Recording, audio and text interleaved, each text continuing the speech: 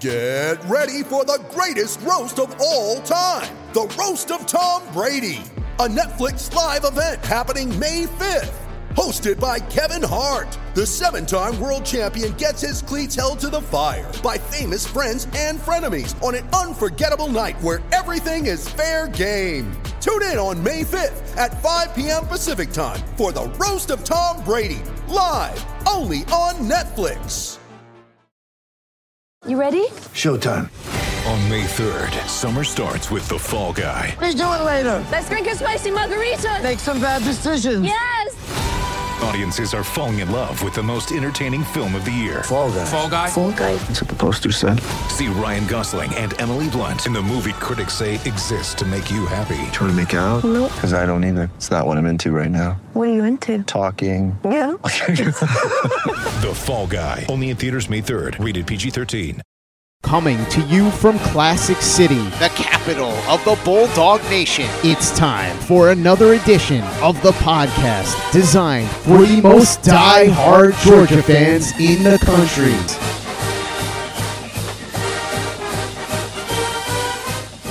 What's up, guys? Welcome back to another edition of the Glory UGA podcast, brought to you by our good friends at MyBookie. You guys know what's up. I'm your host, Tyler, and today's episode is all about the TCU Horned Frogs.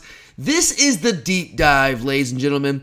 It's a preview of sorts because, yes, I am taking a deep dive into our national championship game opponent. So, yeah, I guess you can call it a preview, but it's not necessarily our official preview of the national championship game. That is coming up for you guys on Sunday. I wanted to get Curtis on here for that episode, give him a chance to have his say heading into the national championship game.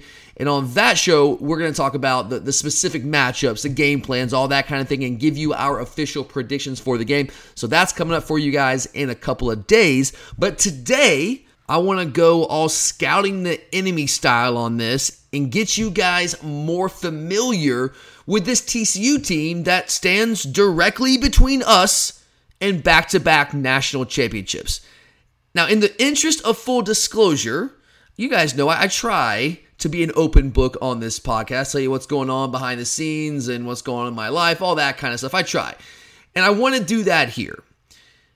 The reality is, just being honest with you, I don't have many notes for this episode. Very, very few. And there's a reason for that. This week has been insane. To call it chaotic is the understatement of the century. Between making plans for the game, working overtime this week, getting things ready at my day job so that I can be out the first part of next week. The Georgia basketball game last night, which, by the way, go Dogs, Mike White getting the job done. I'm very excited to talk some Georgia basketball here in the very near future in the next couple of weeks. But today, we're still on Georgia football because, we have the biggest game of the year, one of the biggest games in Georgia football history coming up this weekend. So we're still on football for now. But all of those things, making plans, working crazy hours at work, trying to get things ready so I can be out next week, Georgia basketball, all that. Between all that, I have had very little time to sit down and actually watch tape, dive into the numbers, all those things that I normally do on these Scouting the Enemy episodes. So I just want to be upfront about that. However, saying all that, you guys are in luck. I don't need to watch any film on this TCU team to get ready to talk about them on this podcast. I don't need to look at the numbers. I don't need to read up on the Horned Frogs. And that's not because I'm some sort of savant or because I'm special. I mean, hell, y'all listen to this show, you know none of that's true. I just don't need to watch any film or do any prep work for this episode because outside of the Tarleton game, which was their week 2 matchup against somewhere, I guess that's Texas, a team named Tarleton. Other than that game, which I couldn't get on TV when it was played week 2, I have watched every single game TCU has played this season. Those of you who listen to this show regularly, you know why that is. Now, for those of you who maybe don't and are tuning in, randomly here because, again, we have a massive game coming up in a couple of days. Let me fill you in real quick. I was very high on this TCU team coming into the season. In fact, outside of the TCU fan base, I'm not sure there was anyone in America who was higher on the Horned Frogs than I was. And guys, I put my money where my mouth is. When I say I was high on them, I mean I was high on them. This offseason, and I know a lot of you know this, but for those of you who don't, who might be checking us out for the first time, I placed the 2 largest preseason win total bets of my life this offseason. One of those win total bets was on TCU to go over 6.5 wins. Cha-ching, yeah, nailed that one. Now the other one, not so much. Arkansas over 6.5. Let's not talk about that one. Dear God, 4 losses by a combined 9 points. That's an art form. But TCU, cha-ching, check that. I mean, I'm about maxed out all of my betting accounts on TCU in the preseason. That's how high I was on them. But it wasn't just the preseason win total over 6.5 bet. I didn't stop there. I also placed a wager in May on TCU, the team picked to finish 8 out of 10 teams in the preseason by the Big 12 media, to win the Big 12 championship at 2,800. Not 28, 2,800 to 1 odds. I was all in, boys. I was all in. Now, yeah, you guys know I nailed the win total bet by early October, and well, I mean, damn. We all know what happened in the Big 12 title game. That was a tough pill to swallow. I was watching that one in a sports bar in downtown Atlanta before I went to the SEC championship game, and yeah, that was a tough one. But hey, them the breaks when you bet on sports. That's what happens sometimes. But the fact remains, I have been all over this TCU team since the late spring, and as such, I have watched every single game with bated breath. So with that in mind, I really don't think it's a stretch to say that, I mean, I'm probably the foremost expert on this TCU team, not just in the Georgia media / podcasting ecosystem, but really, I probably know more about this TCU team than any other Georgia Bulldog fan alive. Unless maybe like you went to TCU as an undergrad, or you went to TCU in grad school, or you have a kid at TCU and you watch all these. Maybe there's someone out there like that. But in terms of people, especially people who do Georgia podcast and cover the Georgia football team, I truly don't think there's anyone out there that knows more about this TCU team than I do. So if you want to know more about this TCU team, if you want to figure out like who we're up against on Monday night, I think you've come to the right place. And guys, I know how that sounds. I know that sounds like insanely arrogant. And I really don't mean it like that at all. Again, I am an idiot. Those of you who listen to the show, you know I am an idiot. I get so many things wrong all the time. Like we all do, right? I'm no different than anyone out there, any of you guys out there. I just happen to be a guy who's watched a ton of TCU this year. Again, every single game other than their Week 2 matchup against Tarleton. So all I'm saying, guys, is I got you. I got you today. So let's go ahead and let's dive into this thing. Yeah, you know, as I just said, your boy here put big money on TCU in the preseason. Big money. A team that finished 5-7 overall last year and 3-6 in the Big 12. So Tyler, what in the hell were you doing? Why did you go so in on this TCU team that wasn't good last year? Didn't even make a bowl game last year.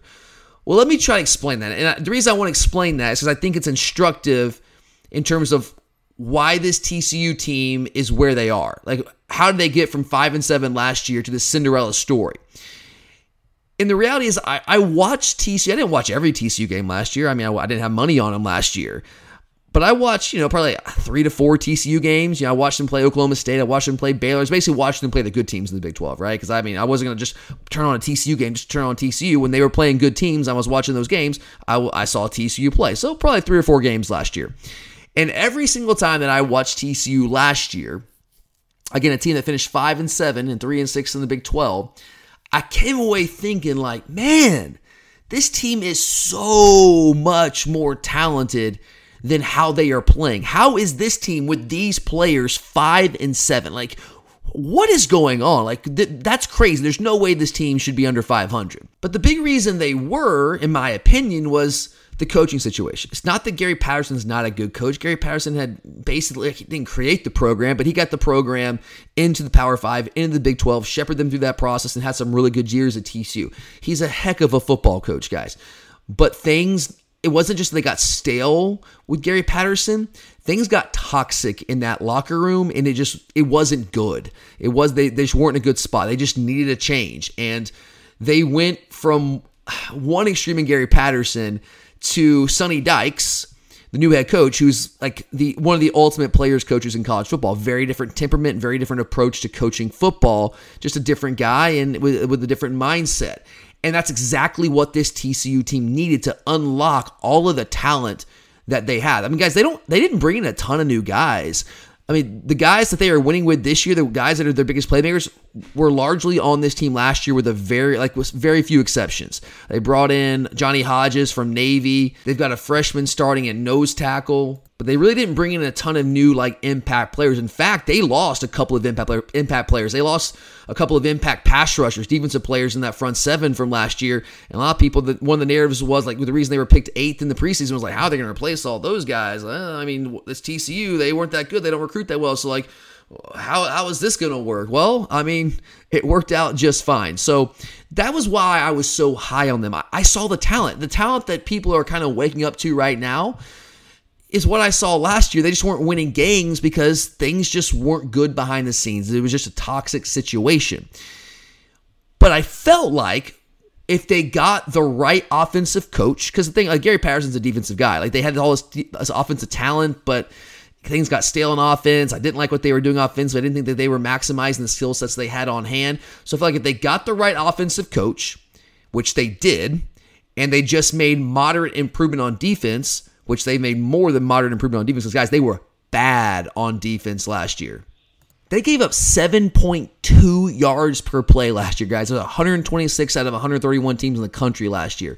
This year, they're not great in yards per play defensively, but significantly better. I talked about improvement, right? They went from 7.2 yards per play last year on defense to 5.5. That's way more than the moderate improvement I thought. I thought they could get to 6 yards per play. They might be able to win some games, have a puncher's chance. Who knows? Maybe win some things win the Big 12 if their offense was clicking the way that I thought it would. But they went from 7.2 to 5.53 under new defense coordinator Joe Gillespie, who I thought was an incredible hire. Clearly he was, but bringing him over from Tulsa, he was a guy in the group of 5 that always had a high level of respect among his peers, and it was just a matter of time until he got a big-time job, and this was the big-time job. He comes over, and dude, I mean, has turned that defense around. So I felt they had the talent on offense. I felt they had the talent on defense to take off if they got the right coaches.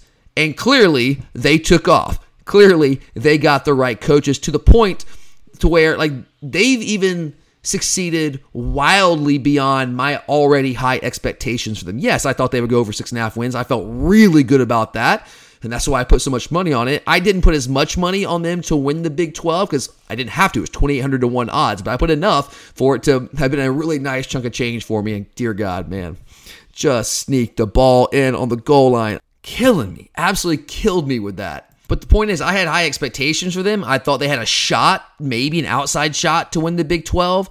Didn't think it was really going to happen, but thought, hey, maybe, if things, fall their way. I didn't think Oklahoma was going to be great with a new coach. I still wasn't sold on Texas with Quinn Ewers. I thought Baylor was going to take a step back. So I was like, hey, why not TCU? I know, they weren't good last year, at least record-wise, but there's so much more talent on that team than what you would think based on their record. And some of these other teams, I think, might come back down to earth. Oklahoma State would take a step back. So let's take a flyer. Let's take a shot. And it almost paid off, man. Almost paid off. But in no way did I think that they were remotely going to be a national championship contender. I cannot sit here and tell you with a straight face that I thought, hey, man, they had an outside shot at that. No, I did not think that. I thought maybe they can go 10-2 in the regular season, sneak into the Big 12 title game, and find a way to win that game, but I didn't see national championship. So wildly beyond my expectations for them, which were already, I think, higher than the average college football fan out there. And guys, let me just tell you, this TCU team, if you haven't already figured it out, if you can't figure it out by just the fact that they are in the national championship game, they are really freaking good. And I keep seeing, I keep hearing, I keep reading people just kind of dismissing them. A lot of people in the Georgia fan base, which, each their own, do what you want to do. I can't tell you what to think and what to say, but I keep reading all of that. like it's just a foregone conclusion that we're going to win this game. Like we're just going to get anointed. That's all we have to do is just kind of roll our hats out there and win. Man, I'm here to tell you, that is not the case at all. This is an extremely good football team. They did not sneak in the back door here. They earned this, right? Now, they've had some close calls, but they've earned this. They've won the games they've had to win to get here, all right? This is a very, very talented team. In fact, we'll say it all plays out. I don't know, but I don't think it would be shocking if TCU ended up having more players drafted in this year's draft than we do. I mean, it's just one isolated draft, but I don't think it would be like crazy to say that's possible. I mean, let's rattle off the names here. Quentin Johnston, the stud wide receiver, who there's a lot of talk right now that he's going to be the number one wide receiver taken in the NFL draft. Travius Hodges-Tomlinson, one of the best corners in college football, who won the Thorpe Award. If you guys aren't familiar with that, that's the award given out annually to the best defensive back in the country. Josh Newton, his running mate, the other corner, ain't bad himself. He's a really good player himself. He's going to get drafted. Max Duggan, the Heisman runner-up, might not be a first-round draft pick, but he's going to get drafted. D. Winters, I think, is an awesome inside linebacker. Kendre Miller's a tough, physical, hard-nosed running back who has really deceptive speed and athleticism. Steve Avila, really good guard. Darius Davis is, I think, the best kick returner in the country. Jared Wiley doesn't get a lot of attention because they have all these other playmakers on offense, but I think he's a really, really good tight end. He's a dangerous weapon for them. He's a transfer from Texas, and if you don't pay attention to him, he will make plays for them. I definitely think that he's going to be an NFL tight end, at least get a shot to make an NFL roster. So that's just off the top of my head. Well, that's 9 or 10 names right there. Those guys are all getting drafted. I mean, we'll probably have, 9, I'd say somewhere between, probably like 10 to 12-ish drafted this year. So, I mean, they might not surpass our numbers, but they're going to be right there. They have a shot to have more than we have. So all I'm saying is, like, this is a really talented team. Let's not act like they don't have a lot of talent. Now, do they have as much talent up and down their roster? They're 1 through 85 scholarship players. Well, no, they don't, obviously. Like, they don't recruit the same level we do, but that doesn't mean they don't have elite players and spots on this team and on both sides of the ball. When you need mealtime inspiration, it's worth shopping Kroger, where you'll find over 30,000 mouth-watering choices that excite your inner foodie. And no matter what tasty choice you make, you'll enjoy our everyday low prices, plus extra ways to save, like digital coupons worth over $600 each week. You can also save up to $1 off per gallon at the pump with fuel points. More savings and more inspiring flavors make shopping Kroger worth it every time. Kroger, fresh for everyone. Fuel restrictions apply. Mother's Day is around the corner. Find the perfect gift for the mom in your life with a stunning piece of jewelry from Blue Nile. From timeless pearls to dazzling gemstones, Blue Nile has something she'll adore. Need it fast? Most items can ship overnight. Plus, enjoy guaranteed free shipping and returns. Don't miss our special Mother's Day deals. Save big on the season's most beautiful trends. For a limited time, get up to 50% off by going to BlueNile.com. That's BlueNile.com. You're a podcast listener, and this is a podcast ad. Reach great listeners like yourself with podcast advertising from Libsyn Ads. Choose from hundreds of top podcasts offering host endorsements, or run a reproduced ad like this one across thousands of shows to reach your target audience with Libsyn Ads. Go to libsynads.com now. That's LIBSYN ads.com. Offensively, though, like that's their calling card. They've made massive improvements on defense. They're still like I would call them an above average-ish defense, not a particularly good or great defense, but at least above average. But that's all they need to be when their offense has been as good as it has been this year. They have a top 15 offense nationally. This is the most explosive offense in the country. And guys, like, I don't even need to look at the numbers to tell you that. Again, just watching them all year long, they've made big play after big play and like game-changing big play after big play, like to help them win football games. So they've played a lot of close games, and they've won a lot of those close games because they were able to hit explosive plays. The most recent example of that, of course, being Michigan, that huge screen. I guess you call it a screen. It was a ball that was thrown behind line of scrimmage. They love to do that and get the other receivers out there blocking for the receivers. And they don't really necessarily use Quentin Johnston in that role all the time. But they use him in that role late in the game against Michigan. He took a 75-ish yard touchdown pass to the house. It's just a pass from behind line of scrimmage. And just took it to the house. Once he got going, the dude was gone. They make game-changing big plays. But the numbers are pretty startling. They have more plays of 50 or more yards than any team in the country. In fact, they have more than twice as many plays of 50 or more yards than we do. They got 21 guys, 21 plays of 50 or more yards. Tennessee was number 2. They had 19. Now TCU did play an extra game, so there's that. But they're about them. TCU and Tennessee are about equal in their explosiveness on offense this year. TCU had 46 plays, 46 of 40 or more yards on the year. So they hit big plays and they change games with those big plays.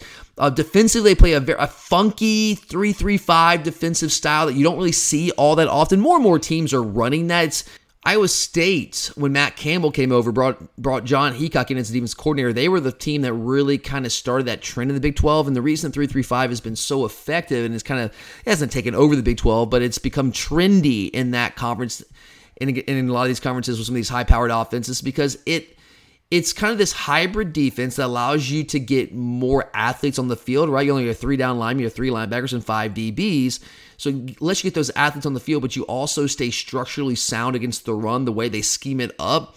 And you wouldn't think that you'd be very good against the run. That people think, okay, I was trying to run the ball down their throats. And you can do that. I mean, that's one of the vulnerabilities to the 3-3-5 because they don't have as much size, but it's schemed up in a way to have all the gaps accounted for in the run game. The 5 DBs in secondary are very aggressive against the run. They all have their roles there. Problem is, they're just a little undersized. But when they started running that Iowa State, that wasn't really that much of a problem because nobody was really trying to pound the ball down their throat. Somebody could really do that. They didn't really have the personnel to do that in the Big 12. Now what you're starting to see is more and more of these Big 12 teams are kind of to move towards more of a pro-style attack, like Baylor last year won the Big 12 title. Why did Baylor run the offensive scheme that they ran? Why did they bring in Jeff Grimes to run what they run, which is a very, very run-heavy offense, like a ground-and-pound physical attack? Well, that was really a reaction, in my opinion, to all these teams running the 3-3-5. And they felt like, hey, if all these teams are moving to 3-3-5 defense, why don't we just go all in offensively on the style that gives that defense trouble? Baylor and West Virginia, to a degree, under Neil Brown, has been doing that. Kansas State has they've done that for a while. They kind of lean more into it. So you're starting to see more and more teams start to kind of lean that direction in the Big 12 because the 3-3-5 is kind of taking over that conference. But they do a lot of funky things, their defense. And then they know, like they have a lot of good players in that defense. Like they do. I mentioned Travius Hodges-Tomlinson. I really like D. Winters at inside linebacker. I mean, heck, I like all their inside linebackers. I like Demore Hodge. I like Johnny Hodges. A lot of Hodges or Hodge on this TCU team, at least this TCU defense. But they have a lot of talent on this defense, but they're just not... Like they're not, their defensive talent is not the same level as Georgia's offensive talent or Michigan's offensive talent or Ohio State's offensive talent. But it doesn't actually have to be. And they understand that. Like, again, Joe Gillespie, the defense coordinator, is fantastic. He understands that. So they do a lot of funky things defensively with stunting. They have a bunch of weird, exotic pressure packages that they'll use. And that's one of the advantages of a 3-3-5 also is that you have a lot of players playing at depth. Right? And what I mean by that is playing off the line of scrimmage. You only have 3 guys in the line of scrimmage. And so, you might be vulnerable to the run a little bit between the tackles, sure, because you're kind of undersized there. But you can counteract that with athleticism. And you scheme it up to where you're twisting, you're stunning, you're pressuring from different angles, you're bringing different guys, you're showing some simulated pressure, and you can just use a lot of like, I would call it kind of off-speed stuff. Things that might catch the offense off guard and give you the advantage, even though you might not have as much talent as that opposing offense might have. But they have this kind of different defense that we've seen, but we haven't seen a ton of it. So who we've played, so last year we played Arkansas, who ran a 3-3-5, at least a version of it. And every defense kind of has their own twist on if you run a 3-3-5. They're not all the exact same. But we've played Samford this year, Kent State, and Mississippi State all run a version of a 3-3-5. So it's not that we haven't seen that style of defense this year. We have, but also if you think about it, I mean, look, we just outmanned Samford. We know that. I mean, they wish the game should have never been played, but like we weren't crisp. Like some of the things that they were doing on defense, like we weren't. I'm not saying we weren't ready for it, but like we certainly were not playing at our optimal level against that. Same thing with Kent State. Like, we kept, having issues running the football. We were kind of stubbing our toe. And a lot of that was just playing against a scheme that gets your eyes in different places, that makes you do things in a way that you don't normally do. It's just tough. And like, for offensive linemen, one of the reasons it's tough to sometimes run against a 3-3-5 is because when you have all these players playing from depth, not only can you bring them from different angles, but it's also really tough for offensive linemen to get out there and block these athletic players in space. What offensive linemen are comfortable doing is blocking dudes right in front of them on the line of scrimmage with their hand in the dirt. That's what they're comfortable doing. They aren't really comfortable trying to block 230-pound linebackers in space or blocking 195-pound really athletic DBs in space. They're not comfortable doing that because those guys are more athletic than they are. They're elusive. It's hard to actually get your hands on them. Yeah, you're bigger and stronger. If they get their hands on them, they're going to bury them. But that's easier said than done. It's hard when you're that big to be able to move well enough to get your hands on these guys when they're coming from different angles and you're thinking, you're guessing, and they move as well as they do. It makes it really difficult, which is one of the reasons I think that Darnell Washington is such a critical player to hopefully have ready in this game, because he functions like an offensive lineman, but he's also athletic enough to be able to handle guys in space. Like, Darnell is such a dynamic blocker in space. Our screen game, I don't want to say it's exclusive because of Darnell, but he's such a big part of what we do in the screen game. Even if he's not catching the passes, his ability to block in space, the truck sweeps, him being able to pull out and block in space is a huge part of what we do. And that's what we're going to have to do in this game, because that's what TCU makes you do with their 3-3-5. And I don't know if Darnell is going to play. What I can tell you is that last night at the Georgia basketball game, again, go Dogs, Auburn sucks, Darnell was there. Darnell was walking without a limp, without a boot on. Take that for what it's worth. I don't know, man. I don't know. He looked like he looked fine. He looked good. Like, he looked normal. You wouldn't have thought, unless you knew that he got hurt a couple days ago in the Peach Bowl, you would not have known that Darnell was injured. So I'm very hopeful that he will play. That the primary injury he's dealing with, based off my understanding, is it's a bruise. All right, it is a deep tissue bruise on the top of his foot. I have had those before. Those of you listen to the show on a regular basis know that I don't know if I'd call myself a runner. I like to run. I run marathons, half marathons, do that kind of thing. And one of the things that I've learned my lesson over time is you cannot tie your shoes too tight, especially when you are running some of the distances that I run. You can't do that, because if you tie your shoes too tight, you want to be tight enough so your foot doesn't come out and you know it's not too loose.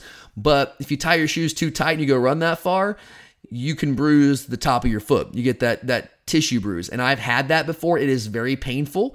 Every step you take hurts, but you can still function. You can still do what you want to do. I still run when I haven't done that in a long time, because again, I'm old now and I've learned my lesson. But when I'd had some of those issues and some of those injuries, if you want to call it that, I don't think it's an injury because I could still go out and run. Like, you can run. It just hurts. You just have to be aware of it. And it's like, ow, that hurts. And over time, it just gets better. So I think that's kind of what Darnell's going to be dealing with. It's going to be more of like a pain tolerance thing. I'm not a doctor, guys, and I don't know what's going on behind the scenes. I've not inspected Darnell, but if it is what they are reporting it to be, then I think he will at least give it a shot. Will he be 100% effective? I don't know, but I just want Darnell out there. I just want him out there and see what this guy can do.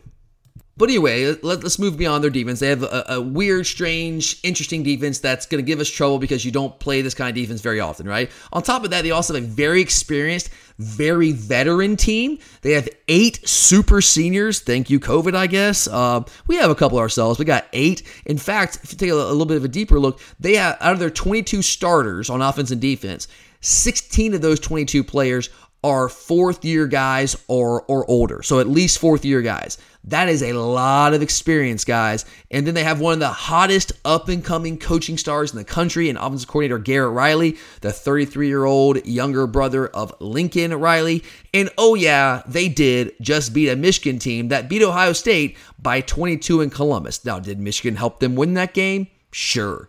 I mean, indisputably, yes. 2 pick sixes. 4th down, ridiculous play call on the first drive, fumble the ball at the 1-yard line. Yes, of course. If you watched that game, you know that Michigan helped TCU. But hey, man, TCU made the plays. They made the pick sixes. They took advantage of the opportunities that Michigan presented them. TCU won the football game. turnovers happens in every single game. So TCU, they won, and they beat that Michigan team that beat the hell out of Ohio State in Columbus. Now, was Michigan really that much better than Ohio State? I told you guys coming into the semifinals, I did not think so. I told you I thought if Michigan played Ohio State 10 times, I think Ohio State probably won 7 of them, but that one day in Columbus just wasn't one of those. So let me take that for what it's worth, but they beat a good Michigan team. Can we at least agree on that? I think we can agree on that. So yes, TCU's a very good team, guys. They are an extremely, extremely good football team, and they deserve all of our respect. But, you knew that was coming, right? You knew the but was coming. But, if you remember back to, I don't know, what was this, a month or so ago? Back to our college football playoff selection reaction episode, I said on that episode that I thought we got screwed by the committee. I didn't think the committee had the guts to put Ohio State at 3 and TCU at 4. And I didn't have a major problem because I get TCU went undefeated in the regular season, lost in the conference championship game in overtime, right? And they had one more win than Ohio State. So if you're going by most deserving, if that's how you're ranking things, then sure, TCU deserved to be at Ohio State or deserved to be at 3 more than Ohio State did. I get that. I've always been a guy, and I think you have to factor in most deserving. I think that has to be part of the equation. It can't not be at least part of the equation. But I've always leaned more towards best team than I do most deserving team. I think it has to be a mix of the two, but I'm usually partial to who I think is the best team. I know that's very subjective. And most people who make these selections rely more on most deserving because that's not as subjective. You can say, oh, they won more games, right? And you take the subjectivity out of it. I get it. I understand it. I just thought if you're going by best teams, I thought Ohio State was better than TCU, and I thought that sucked for us because as the number 1 team, we have to sit here and play the team that I felt was the second best team in the country. Of those 4 teams in the playoff, I thought we were the best team, and Ohio State was the second best team. And it's like, damn, we got to play them in the semifinals. Like, that is not how you reward the number 1 team in the country who went undefeated in the regular season and won their conference championship. But that's how it went down. But there was a reason I said that. A big part of the reason I said that was, yes, I'm the guy who watched TCU play every game this year, right? I saw with my eyes that they are a really, really good team, but are they on the same level as Ohio State and Georgia? I don't know. And last week, I put some numbers out there for you, and I'm going to put them out there for you again. So I know some of you are listening, maybe didn't catch that episode. I told you last week that statistically, TCU was not on the same planet as the other 3 teams in the college football playoffs this season. And here's why. Let me just give you some numbers. Again, I'm just talking about statistics here, all right? These are just the numbers.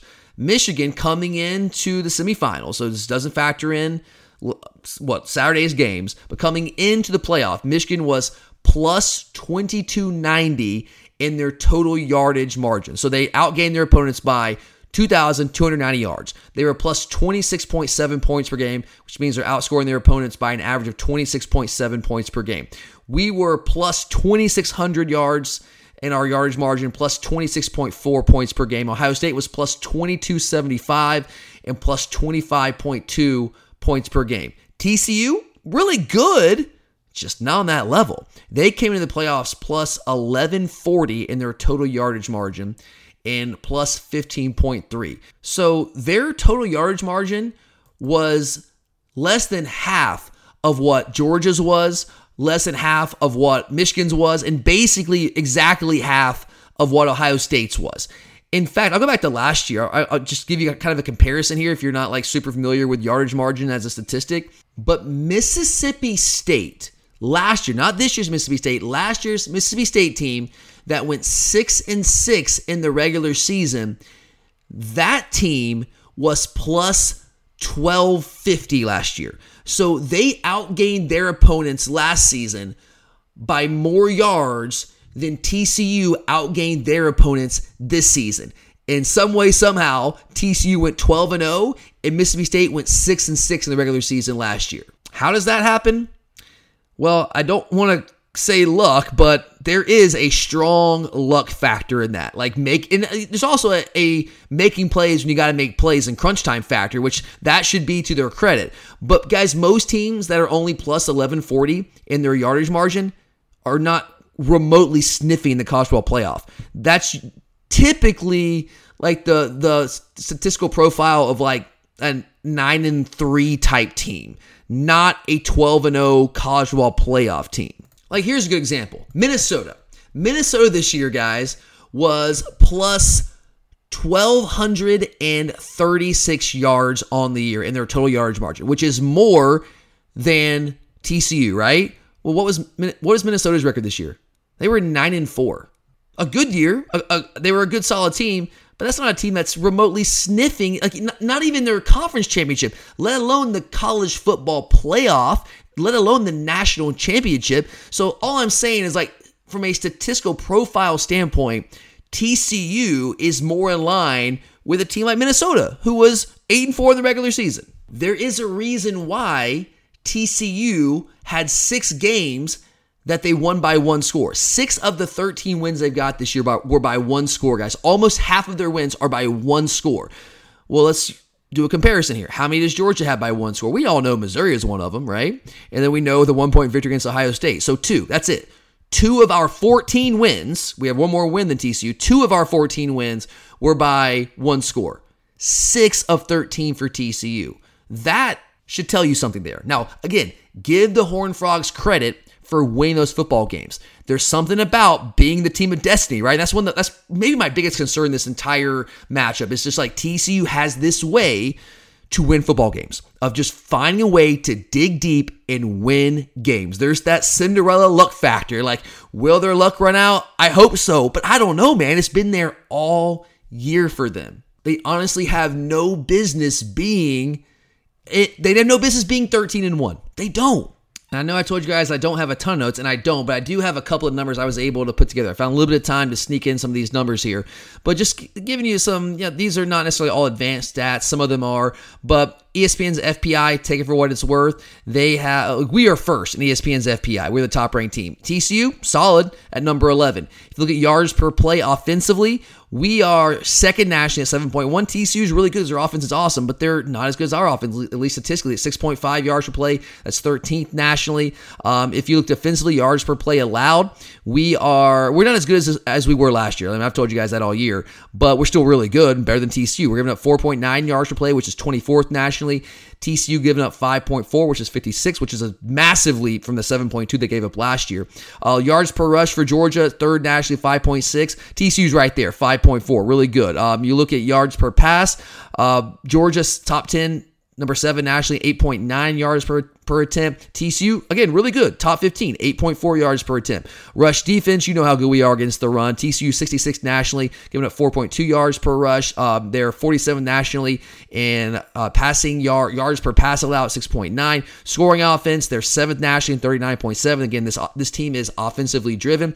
Defensively, they're much better than they were last year, but still not great. I told you, they're like slightly above average statistically on defense. And if you watch them play, they're kind of like that too. They're 63rd nationally, giving up 27.2 points per game. You guys know where we are. After Ohio State, we dropped a little bit, giving up 15.9 yards per play, which is our 15.9 points per game, which is 5th nationally. But it doesn't stop there. If you go a little bit more in detail, you guys know I love my advanced stats. I try not to put too many of them out there for you guys. I use them a lot for like betting purposes, but I know like you guys, most of you listening are not the average fan. You're into advanced stats, but we also try to attract some fans that might not be as into advanced stats, and so I don't throw them out there as much as maybe I once did, but I'll give you a couple here. So offensive success rate. So if you guys aren't familiar with success rate, real quickly, it's a pretty basic thing. There's a way to measure the success of each play. On first downs, if you gain 50% of the needed yards to get a first down, that's considered a successful play. On second down, if you get 70% of the yards you need to get a first down, that's considered a successful play. On third down, basically, do you get a first down on third down? That's what makes a third down considered a successful play. So offensive success rate, TCU is 55th nationally. Compare that to Georgia. We are 3rd nationally. Defensive success rate, we are 10th nationally. TCU, again, slightly above average defense. They're 51st nationally in defensive success rate. And I put a lot of stock in success rate, guys. If you look at net points per drive, TCU 21st, really good on offense, right? Our net points per drive, though, 3rd nationally. If you look at EPA per rush, so expected points, this is expected points added stuff, which is like very advanced stuff, and I don't want to confuse people and try to explain it there, but if you know, you know. Their EPA rush is 18th nationally. Our EPA rush defense is second nationally. Our EPA rush offense is 11th nationally. Their EPA pass is 30th. Our EPA pass is second. So yes, TCU is really good. They're a really good football team, but statistically, are they on Georgia's level? Statistically, no. I mean, I just gave you the comparison there. They're not. There's way more. I just don't want to read a bunch of numbers. I know that's not great podcasting. It gets kind of boring. But statistically speaking, they were not on the same planet as the other three teams in the college football playoff this season. And those numbers I just rattled off for you, that is why. That's what I'm talking about.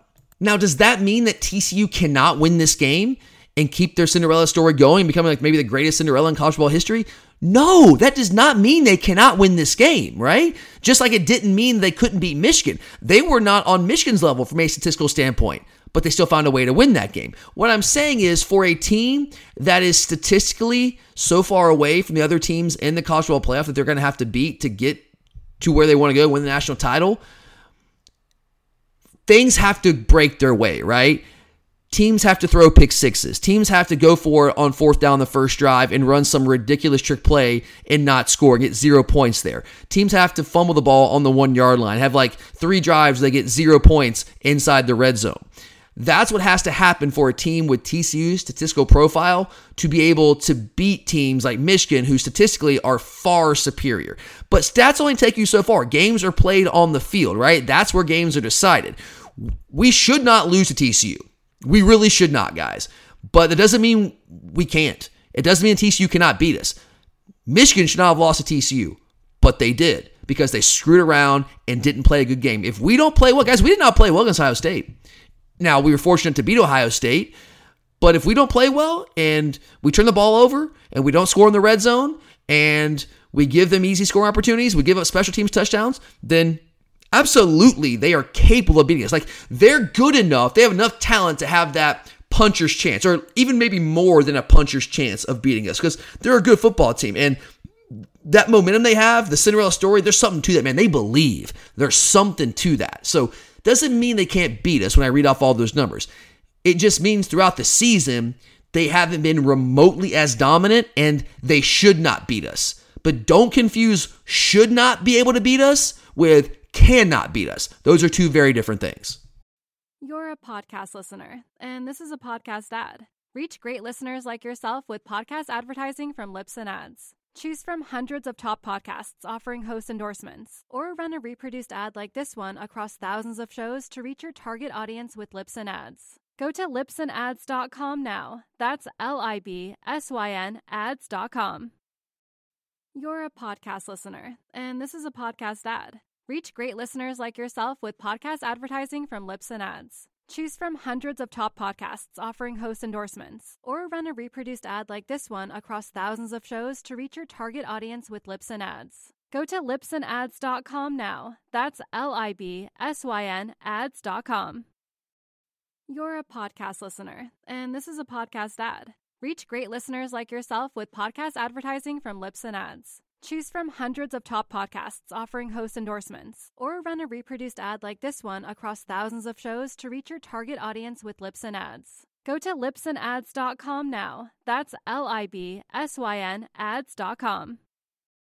You're a podcast listener, and this is a podcast ad. Reach great listeners like yourself with podcast advertising from Libsyn Ads. Choose from hundreds of top podcasts offering host endorsements, or run a reproduced ad like this one across thousands of shows to reach your target audience with Libsyn Ads. Go to libsynads.com now. That's LIBSYN ads.com. But all right, guys, so I want to lay all that stuff out there now, but before I get out of here, I do want to, quickly, however much time it takes, we'll do it, right?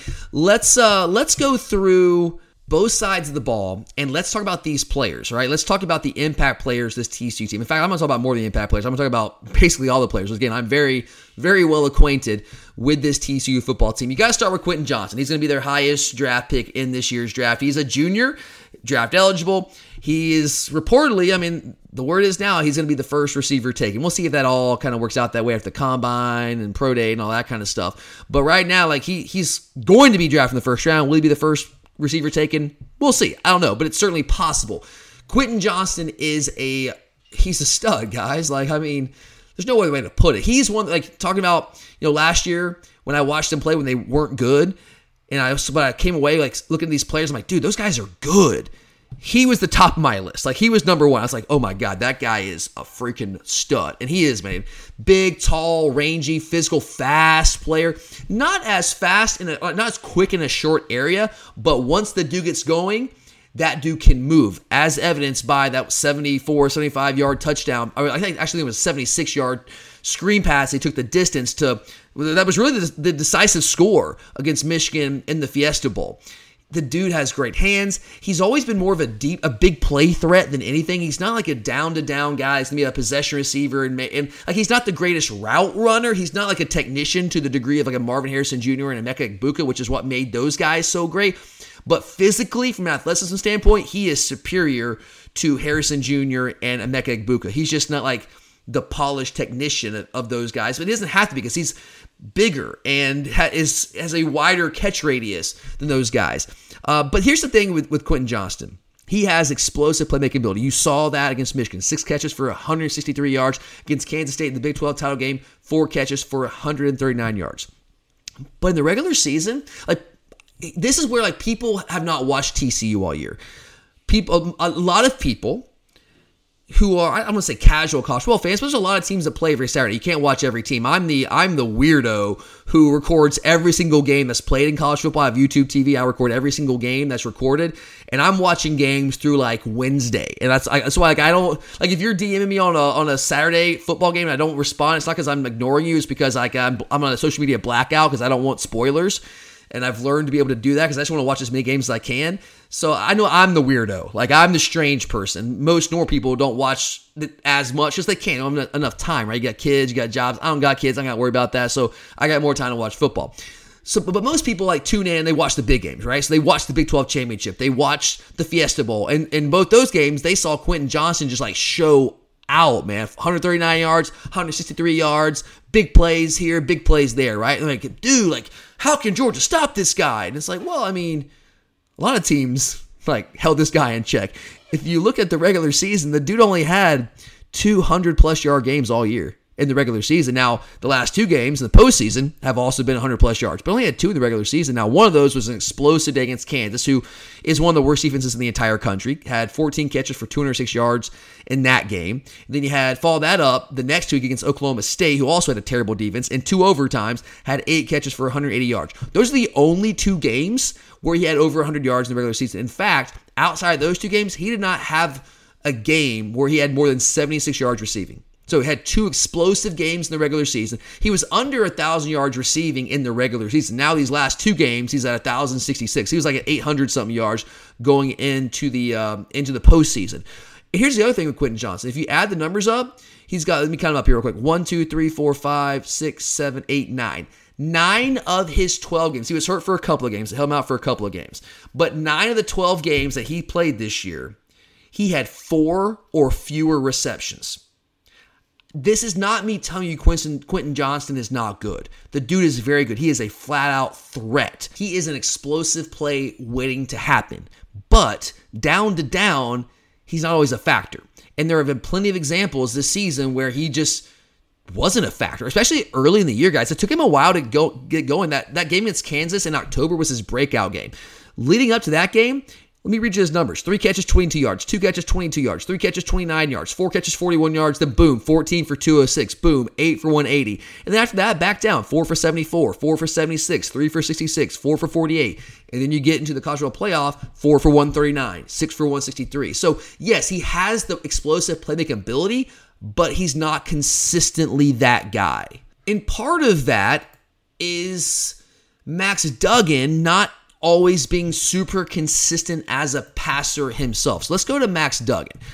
Heisman Trophy runner-up. Max Duggan, awesome player, guys. It's one of the things about this game, it's really hard it's been hard for me to summon up the hate I need for TCU in this game. And usually that's easy for me. I hate everybody, man. I don't want anybody else to win, especially if you're playing us. But this TCU team, they are, man. They're such a great story. I've been investing in them all year for financial reasons. but they've also got some good dudes. And Max Duggan is one of those guys. It is really hard to root for him. I'm not going to go through his entire story because you guys know they've made it very obvious to everyone the past couple of weeks leading up to the playoffs. But it's a great story, man. And he's been really good for them. And he deserved to be in New York for the Heisman Trophy ceremony. Do I think he deserved to be the runner-up? I don't know. But hey, he's had a really good year. But he's had some inconsistencies. So Duggan has had, 5 games this season where he's been under 60% completion percentage. In fact, he's got 3 games where he's under 52, or he's 52 or less completion percentage. So that's what I'm talking about. When I say there's inconsistencies at the quarterback position as a passer, that's what I'm talking about. It's not that Duggan's not good. It's not that he can't make plays in the passing game. He can. He has. He is good. But if you look at Quentin Johnston, like why maybe was he kind of inconsistent from game to game? Well, I think it's largely because there's some inconsistencies there at quarterback. Now, Duggan did a really good job protecting the football this year. Only threw 6 interceptions. In fact, he only threw, in the regular season, he only threw 3 interceptions. I think he was like 29 touchdowns to 3 interceptions in the regular season. So had a fantastic year. He's also, if you watch the Michigan game, you know, if you watch TCU at all, he is a major threat with his legs. Now, he's a different kind of threat. He's not an explosive runner. Now, don't get me wrong. He's plenty fast enough. But what makes him unique and what makes him special is this dude runs with reckless abandon. He puts his body on the line when he runs the football. Why do they not sneak it? And why did they cost me all that money in the Big 12 title game in overtime? Because the dude was banged up, man. He takes shots and he keeps coming back for more. This dude is a warrior, and I'm trying to hate him for one game. I'm trying really hard, guys. But man, like he has been so fun to watch, and I have so much respect for him. He is a leader. He puts it out there on the line for his team, and he picks up the tough yards. Now, there's some games where, it doesn't have that many yards rushing. 15 against Kansas State, 15 yards rushing, or 15 carries for 13 yards in the regular season. Against West Virginia, 6 carries for 2 yards. Texas Tech, 12 carries for 6 yards. Texas, 10 carries for negative 41. Let's see here. SMU, 10 for minus 111. So it's not like he's always just breaking off big numbers. He has some of those games, like Oklahoma, 5 for 116. Oklahoma State, 11 for 57. Kansas, 9 for 55. Kansas State in the Big 12 title game, 15 for 110, 15 for 57 against Michigan. So he's got plenty of those games where he puts up big yardage numbers, but it's not every game. But even those games where he's not putting up the big numbers, when he runs the ball, they often use him in critical situations, where that's on 3rd or 4th and short, whether it's in the red zone. Guys, I'm going to tell you right now, when they get in the red zone, especially inside the 10-yard line, Max Duggan is going to run the football. He's going to run the freaking football. Get ready for it. And if I know that, our coaches know it, our team knows it, but there's one thing to know it and actually be able to stop it, and it's so hard when you have a dual threat quarterback like that, especially a physical one, because you get numbers, right? It gives you a +1 in the box, because the guy that you would be handing the ball off to, the running back, is now a blocker. And the defense they're down a number, and there's not a body to account for the quarterback as a runner. And the guy is that physical, especially in confined space in the red zone, it's tough, man. It's tough to stop. So I'm just telling you, when they need a yard, when they need a score in the red zone, they're going to Max Duggan. Trust me on that. And the dude will fight for every single inch in those scenarios. And then as a passer, again, I mentioned, kind of inconsistent. He throws a good deep ball. I think at times, I don't think, I know, I'm trying not to be mean to the guy, but hey, got someone to hate, right? He is erratic with his accuracy at times. And that's pretty routine for him. He's kind of streaky. He'll get in a streak where he's putting the ball on the money and making a lot of really big time throws, and he gets on these streaks where it's like, dude, can you hit anything? There were a couple throws against Michigan, and if y'all are watching, you know what I'm talking about. It's like, dude, you're not even you're not in the ballpark, man. That's not even close. And I'm talking about some uncontested throws with clean pockets. It just happens sometimes for him. Now, he's been lucky that erratic accuracy hasn't cost him more in terms of interceptions. But if you look at some of the completion percentage numbers where there's all these games where he's under 60%, under 52%, that's why. He's just an erratic passer at times. It's not always his game. That's why he lost the job last year to Chandler Morris. He was not the starter, as you know, coming into the year. It was Chandler Morris. Chandler Morris gets hurt in the Colorado game, which I was watching on my phone waiting to get into the sports bar in Atlanta before the Oregon game. Because, again, at that time, I didn't know they were going to be this good. I was hoping TCU would get one non-conference win and get off to a good start so I could win that win total bet. And Chandler Morris goes down, and I'm like, uh-oh. I'm like, oh, that's okay. Max Duggan, I like this guy. I remember this guy from last year. And it's he's in and playing well, and then the rest is history, right? So, Max Duggan, good player. We all know that. But it doesn't stop there. Let's keep going on offense here a little bit. Let's talk about some of the other receivers. We know Quentin Johnson is their playmaker, but he's not the only guy to have a receiver. I would say the other guys are more complementary to him. But Savion Williams as a junior is a guy that I think, he's going to be their number one guy next year, I think. He's a really good player. I think he's their next most talented receiver. Not quite Quentin Johnson level, but he's a big body with some athleticism. Tay Barber has also been around for a long time. He's a really good player himself. Tay Barber, if you look at some of these numbers, last year Tay Barber had a really good year for TCU. This year, his numbers are good. But again, you have Quentin Johnson on your team, you're not going to get as many looks. But this year, Tay Barber's got 600 yards receiving on 36 catches. That's compared to Quentin Johnson's 1066. Savion Williams only got 392, but he's a guy that can make plays. The other guy is a small little jitterbug, man. His name is Darius Davis. He's I think he's listed 5'7", 5'8". That dude's I don't know, he might be 5'5", man. That's a small dude. But Darius Davis is a master of the screen game. They want to get that guy the ball in space and just let him make plays because he's so small. He's not going to go up and win contested catches. That's not what he does. They want to get him the ball on short, intermediate routes, a lot of screens, and let him just go to work. And if he gets out in space, if you give him room, if he's one-on-one in space and makes you miss, that dude's going to the house. He's also, I think, the best kick returner, punt returner in the country. I think he's got it's 6 returns in his career for touchdowns. 5 of those as a punt returner. 1 as a kick returner. He's a more dangerous punt returner, but he's also a dangerous kick returner. And again, all he needs is the slightest bit of room, and that dude is taking it to the house. So you got to be very aware of him when he's on the field offensively and know what they're trying to do with him when he's out there. And you can't kick to the guy. You cannot kick to the guy. It cannot happen. And if it does, you better get some serious hang time because he is a threat. I'm going to be watching with bated breath on Monday night every time if we try to kick to that guy because that guy is just an absolute explosive play waiting to happen in the return game. And don't forget about Jared Wiley at tight end. He's not their only tight end. He's their primary tight end. He's a transfer from Texas. And he is a big target out there, guys. No, he's not Darnell Washington level, but he's 6'7", 255. Not quite as big and physical as Darnell, but he's a guy that has athleticism along with size. He plays in line for them a lot. He'll flex out at times. He's a good blocker. He's a functional blocker, and he will make plays in the passing game. Because if you're paying so much attention to Quentin Johnston and Tay Barber and Darius Davis, well, there's this tight end over here who can make plays. 22 catches, 231 on the year, 4 touchdowns. Not dynamic numbers, but if you're not paying attention, he's good enough to hurt you. And I do think he's an NFL caliber player. I really do believe that. So they got a lot of weapons in the pass game. Kendre Miller at running back is so good, man. He's a really tough, physical, hard-nosed runner. But he also has really deceptive speed, in my opinion. And he has had one hell of a year. He is their top guy. It's really not even close. He's got 224 rushes on the year. The next closest, Amari DiMercado, who's a guy who came in and played most of the game because Kendre Miller got hurt against Michigan, so DiMercado had to play a lot. But DiMercado only has 107 carries on the year. So Kendre Miller is their guy. They want to feed him. I know some of us want some of the fans in the Georgia fan base want us to find a running back and just feed him. They do that with Kendre Miller. He's a 1,400-yard rusher on the year, averages 6.2 yards per carry, 17 touchdowns on the ground. DiMercado's good, just he's not as good. 622 yards rushing, 5.8. I don't know what Miller's health status is going to be. I imagine he's going to give it a go. I don't think it's the thing where he's just out. There's no chance he's going to play.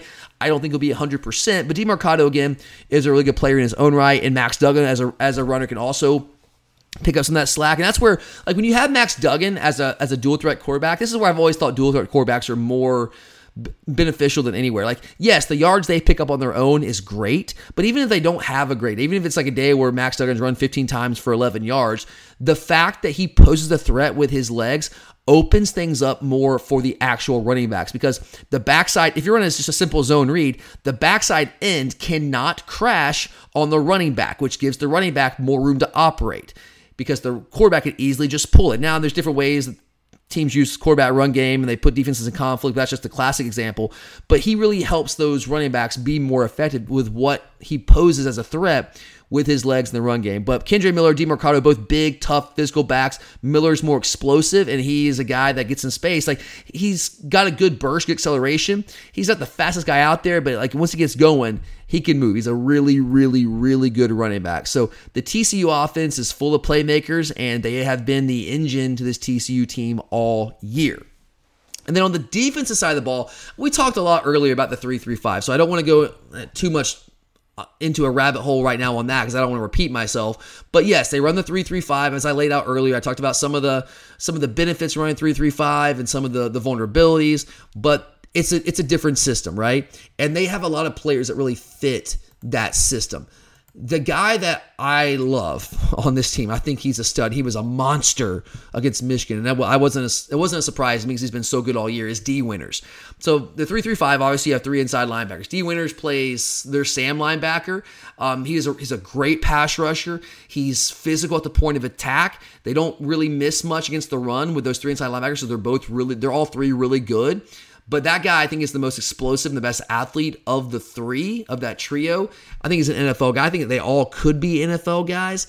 Johnny Hodges is like your throwback middle linebacker. He's transferred over from Navy. Not the most athletic or fastest guy in the world, but he plays with his hair on fire and is a really tough physical player in the middle of that defense, a really strong tackler. They're undersized on the defensive front. They're undersized everywhere. That's just part of the deal with this defense. But their 2 defensive ends, Dylan Horton and Terrell Cooper, they go 275 and 280. That's why I think another reason why I think Darnell Washington's so important in this game, because when he's on the edge there, like mismatch, like Darnell is destroying those guys. It's just going to happen. Their nose tackle's bigger. He's 320 pounds. His name is Dominic Williams. He's a freshman. He's really inexperienced, but at this point, he's not really a freshman anymore. But, he's been good for them as kind of an anchor in the middle of the defense. But I have questions about how he's going to hold up against some of the bigger guys that we have in the interior of our offensive line. I don't think he had a great game against Michigan. He was fine against Michigan, but he's not like a dynamic playmaker. He's just more of a space eater there. But he's a good player. You just got to at least know his name. In the secondary, as I mentioned earlier, is Travius Hodges-Tomlinson. He's the Thorpe Award winner back there. He's an incredible athlete. He's got really good range, great hips. He can flip them and change direction really, really well. He's got good ball skills as well. Josh Newton, the other cornerback, there's not a ton of a drop-off there between those 2 corners. I think they're both really good. I think they're both going to be NFL guys. And hey, you guys remember the name Tymon Mitchell? Remember that name, right? He was on our roster for a couple of years, but could just never really crack the rotation on our defensive line. Well, where is old Tymon Mitchell? Oh yeah, he's in Fort Worth. He's at TCU right now.